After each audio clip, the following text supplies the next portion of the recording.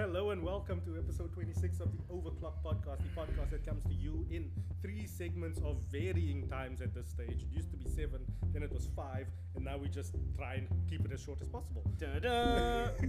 I'm joined as always by Gavin Dudley, editor of Tech Magazine, tech luminary of the South African market. Luminary is another word for old. Oh, right.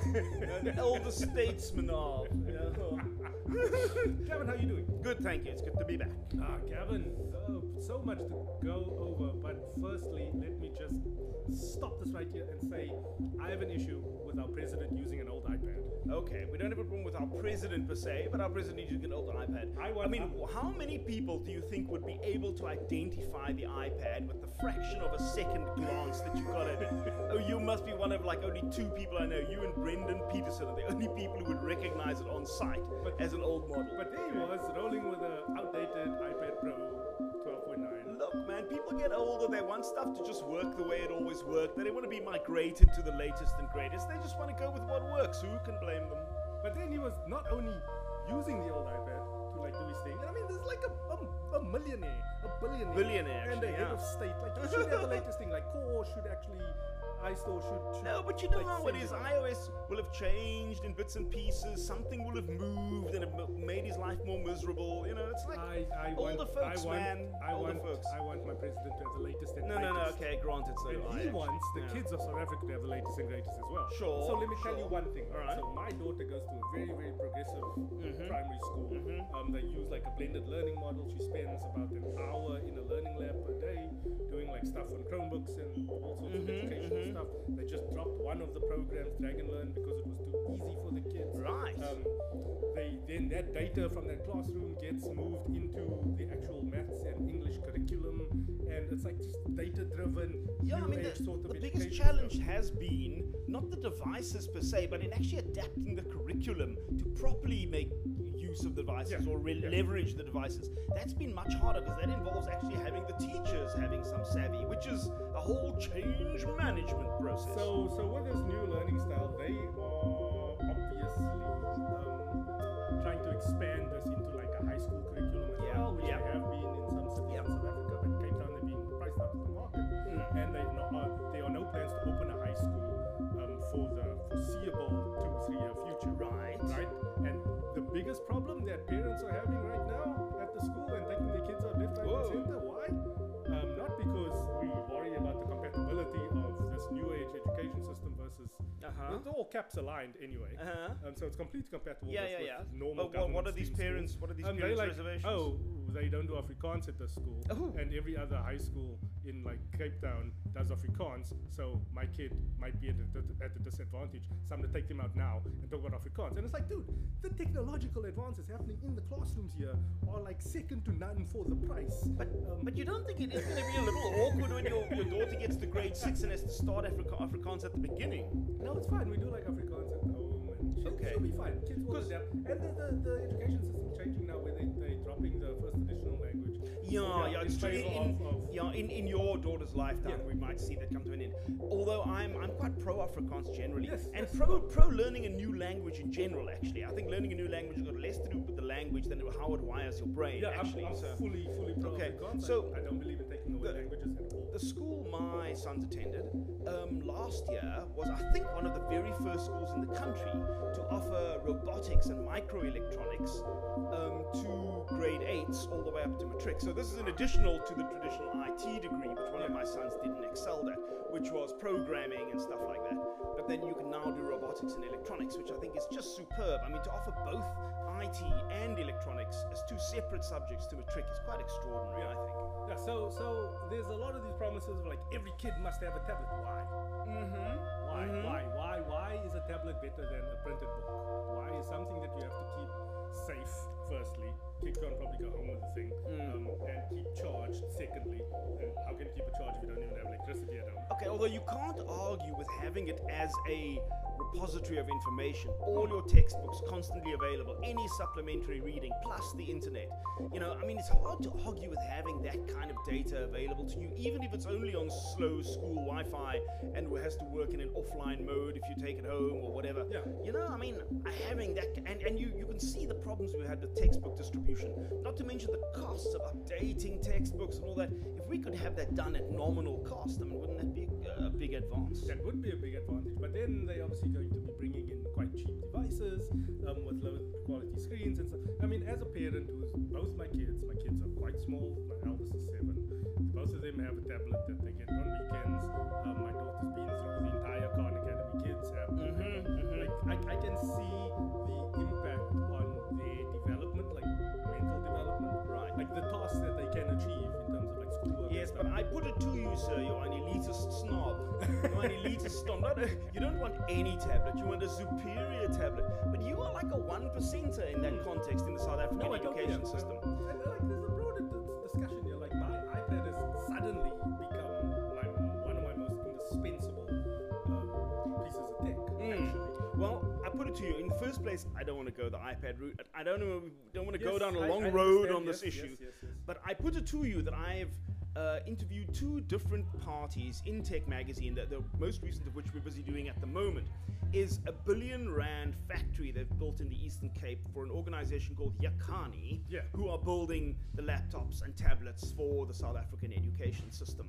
So we don't know the full story yet, but the truth is we might be able to manage the quality and costs by doing it that way.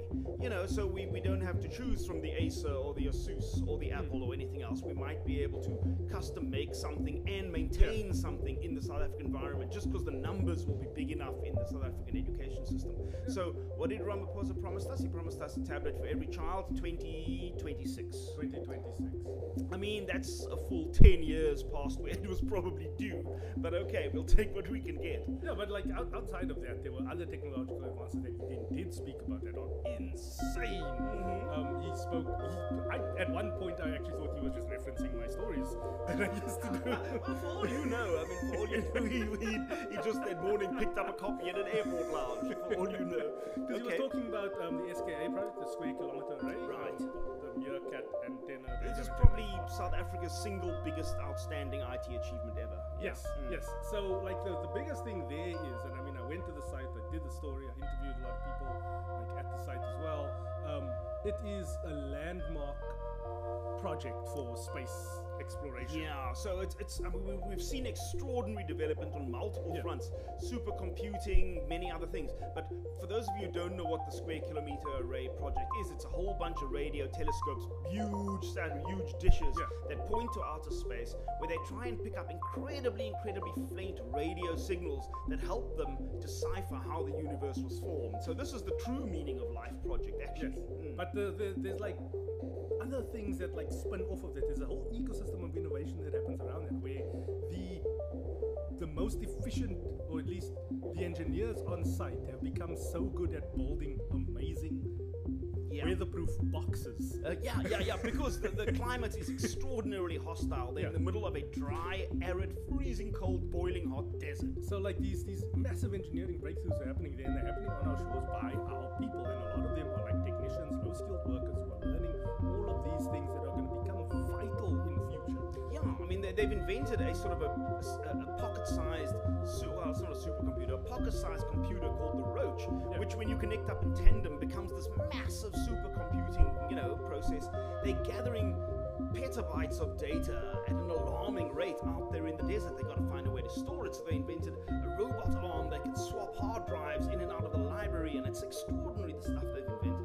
Yeah, and this is all happening. So when people come and they still talk smack about our education system, I just nod my head and say, you know what, there's great things happening in this country. There's a lot of skills, future-facing things that is important for human development, and that is a neat segue to end the segment and go straight into our how-to.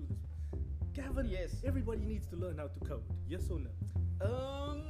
It's a tricky one. Now, as usual, I've got like a buzzkill answer. Everybody thinks that coding is the future, and the truth is, both my children who are teenagers, now one of them's actually finished school already, are both doing a lot of coding. And there's this hoo-ha about how coding is the future, mainly because today the world cannot produce coders fast enough to be absorbed into business and industry and so on. The truth is, I think coding is going to be one of the skills that is going to be one of the first things that the machines learn to do for themselves. Definitely. So we will create the machines that will create create the code that will create the new machines. So I'm very concerned that we're in a little window of maybe 5 to 8 years where humans coding will be a thing, and shortly after that, I was listening to another podcast, and this woman, I forget her name right now, but she's like one of those forward-thinking big business analysts, right? People, and she was like coding currently, like our idea of coding, where it's like you learn one language and you program a thing to do one little thing. Yeah. Program a machine to do one little instruction or whatever. It's like coal mining. Absolutely. And it's also how we think that we control the machines, because we think the machines can't operate without us telling them what to do. Wrong. So I remember in my younger days, not so much younger because I'm quite old and this didn't happen too long ago. Where I used to like mod video games. So they'd be like, like a car racing game will come out, and certain territories will get certain models. Like Europe will get like you mean car models? Yeah, car models. Like a special Ford Focus or something. Then if you bought like the US version, you didn't get that car. So then you'd like go search on the internet for the little code, and you'd go to the registry in the game. And add that car. And you add the car, and the car would magically appear. Oh man! And then like even with you PC, hacker, you PC versions of modder, please. Okay. Don't lump me in with those people. And the biggest skill that I picked up there, and something that I've been trying to teach my daughter now as well, and I've been trying to seek out like these little scratch programs, MIT stuff, is just the logical thinking, just opening up that neural pathway to like know how computers work, how they think. Like for me, that is the most vital skill you can teach anyone. Yeah, I mean, consider how many of us today are alienated from how our car functions. It's like the sealed unit, whereas we all have relatives, uncles, fathers, grandfathers who could take the entire car apart and put the entire car back together. Today, I look at the engine and I go, oh, jeez, okay, I guess the water's going in here. Is that the oil over there? Was this the hooter or what is this, And that's how many of us now view our cars, and we're going to end up as the digital version of that, where the innards of how things work are going to just be a mystery to us, and in that way we get alienated from how things work and how to push things forward. Yeah. So there's a game, I think it's a Samsung developed game called Croco Adventure. Ooh. Yeah. It's available on iOS and on Android. And it's like you have to get this crocodile. He lands on this island or series of islands, and you have to get him across to like the different islands so you can get food. And you have to arrange the panels that he jumps on in a certain way, and then you get like a spring here and like a thing that may let him do like two jumps. So it's one of these weird machines like one you have to make eventually. One power where you can like summon a turtle, and then the sea turtle can only move like. So it's all like this is great. Building the logic blocks. Great. And in fact, I mean, my children who studied IT, that's pretty much what they studied was the logic. Actually, writing code came much later, but understanding the logic of how things work. It's the same thing with reading. Like reading to comprehend is an important skill. Because when you know how to do that, you can do that in any language you can learn. Yes, and you learn how to learn. Yes, quite. Okay, so I mean, programming languages, there's another question I get asked often, and Java really is the language that's in the ascendancy now. But the fact is, it's kind of just it's just kind of expedient, that Java has become this thing. There are much better languages, in my opinion, to learn. I've been brushing up my Python skills. Oh my goodness! Python's used for a whole lot of things, including most AIs in cars are all done on Python, and a lot of AI is done in Python. Like back end sort of. It's high end, but Python is a great, simple language to use that's powerful enough to scale. Like Java is good because like Java was developed by Sun Microsystems, which was bought by Oracle back in 2002, I think. Probably 12 years ago, something like that. At least. So Sun Microsystems, they are also the godfathers. They were like the cornerstone of the internet. They developed the first internet servers and stuff like that. And graphics machines and so on. Yes.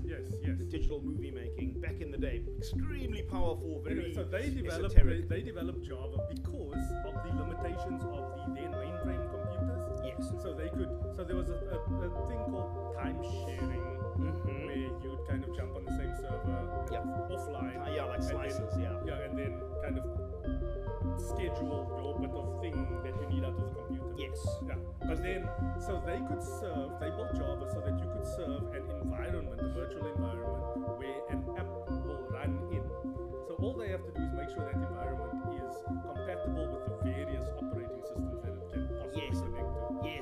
middleware layer. Yeah, so if you're making applications, you can just make applications for Java. Yeah. And then Java will make it compatible with everything else. So then it was light enough to like go onto websites, and you could load it on pretty much anything. You could email a Java environment, and it could, I believe so. Yes, pretty much. So that's what made Java very versatile. Also, I mean, that's why, especially with like the Internet of Things and all these, like the cloud. Yeah, it was quick to build, quick to deploy, reasonably powerful for that. I mean, it's not as powerful as a fully scripted language, but Anyway, the point is that just like learning English, Afrikaans, and then learning French, learning one language easily translates into learning others once you understand how programming languages work. Yeah, but the important thing is to understand how computers work. Yes, like absolutely. How they communicate with each other, different logic gates. Like looking under the bonnet of the car, knowing what all the parts do, where the petrol is coming from, where it's going to. Same with programming. And then also staying in touch with technological trends by listening to podcasts like this one. And knowing that like cloud computing, broad-based cloud computing is actually dying out a little bit now, and people are moving to the edge. Ooh. So okay, that's interesting. That's a subject for a whole podcast in itself. Okay, fine. Cloud computing on the wane, he says. Well, it's not on the wane, it's just being distributed now in a broader fashion. So they're trying to move services closer to the user, and especially with limited distance data transmission like 5G coming in, it's better to have the processing bits being done kind of on your router. Locally, okay. Locally, and then important data just being pushed back and forth to the cloud. Right, okay.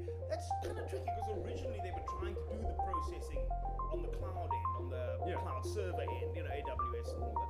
Okay, but again, this is definitely a subject for a whole other podcast. Yeah, so programming at the moment, like if you want to learn to code, rather learn the logic pathways of how computing work and how programming code works in general. That's a lot. You can even learn that by building web pages and looking at the code of web pages. It teaches you quite a lot. Yes, that is very, very interesting.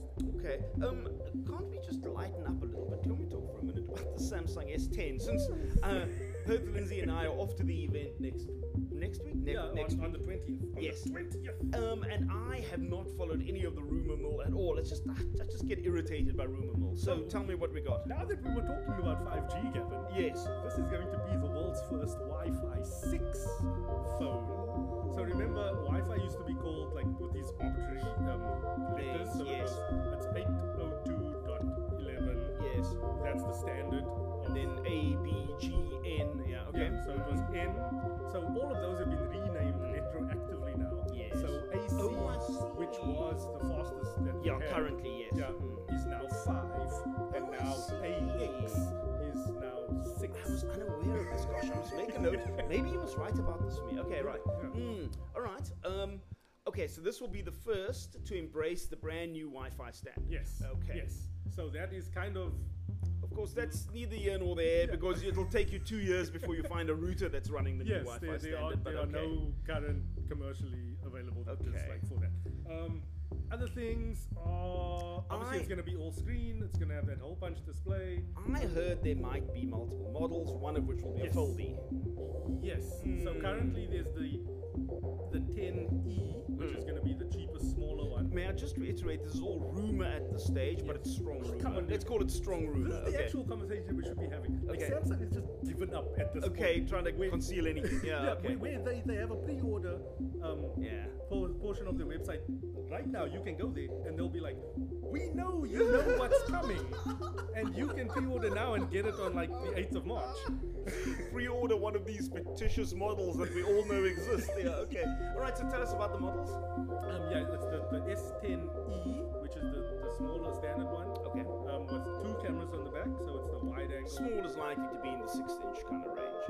It's 5.8 inches, so the current size is pretty small by today's standard. Yeah, okay. Then there's the 6.1-inch version, which is the S10. That's got 3 cameras on the back. Okay. It's got the telephoto as well. Well, we don't know at this stage. Okay. They're gonna put there's 3 cameras on the back. And then there's the S10 Plus, which has 2 cameras on the front and 3 cameras on the back. So So outside of that, they're all running either the Qualcomm Snapdragon 855 in the US or the Exynos. Samsung home-baked Exynos 9820, and they all, which all have like built-in neural processing as well. Yes, okay. And I think the base model comes with 6 gigs of RAM is the rumor now, and it goes all the way up to like, I think we're going to get our first 12. I mean, yeah, it's going to be a technological powerhouse. It's going to feel fantastic. It's going to look fantastic. This is pretty much guaranteed. How much technological innovation we will see visibly on the phone, I wouldn't call one more camera lens is like extraordinary. It's all about the processing. Do you think we're going to get a full screen, no notch and a pinhole? Yes. For those who don't know, when they first went to these full screen folds, they had to put this notch at the top, the little black bar, just to put somewhere to put the sensors and the camera in. Yeah. Now they think we're going to do away with the notch, and the sensor and camera will be just one little pinhole in the screen at the top. Yes, this is definitely what we're going to get. This irritates me still further because nothing irritates me more than picking up a phone and there's no way to hold the phone without setting off something. So if the whole phone is a screen, there's just no way to hold it. Your thumb is always touching something, setting something. So outside of that, obviously you will then notice that there's no space to put maybe the iris sensor that they used to have, or any way to unlock the phone like from the front. So what they're doing on the S10e allegedly is moving the fingerprint sensor into the power button on the side. Yes, an old Sony trick that. Yes. Yeah. And then the other models, the more premium models, are getting ultrasonic under display fingerprint sensors. So ultrasonic, right? Because that means there's not actually a sensor area. It's like a whole sensor region, really. I mean, the area will be much localized to one area. Yeah. The problem I had with the Mate 20 was that you can put your finger on the screen, but you don't know where the spot is. Yes. So you kind of just randomly poke your thumb on the screen, and sometimes you get lucky and sometimes you don't. So I always felt like the area needed to be bigger. So maybe this will grant that. Yeah, but the problem with ultrasonic is very, very, very, very susceptible to interference. So if you have like some grease on your finger or like a little speck of dirt, it's gonna throw it off completely. Well, I mean, I can't deny I've bought into the face recognition thing, mainly because I'm using a 3,000 Rand phone. It's a new brand on the model called, on the South African market called Techno, and I've actually had a great experience with this 3,000 Rand phone, and its facial recognition is superb. Yes. It's like it's fast and it's efficient, and I mean, I captured my face in the worst possible light with the worst possible shadows, and it still continues to recognize me every single time. So I'm like, yay, impressed with this, Yeah. So, I mean, increasingly, I no longer do fingerprint unlocking. Yeah, okay. Yeah, I still prefer fingerprint for speed, but yeah, the convenience of just lifting up your phone and when it works reliably, there's nothing as good as when it works reliably. Yeah, so those are the current rumors. Pricing is supposed to start at like 13 Rand. Okay, that's reasonable. Going up all the way to like 25,000. I'm not sure about the folding phone yet because actually they outed one of the posters.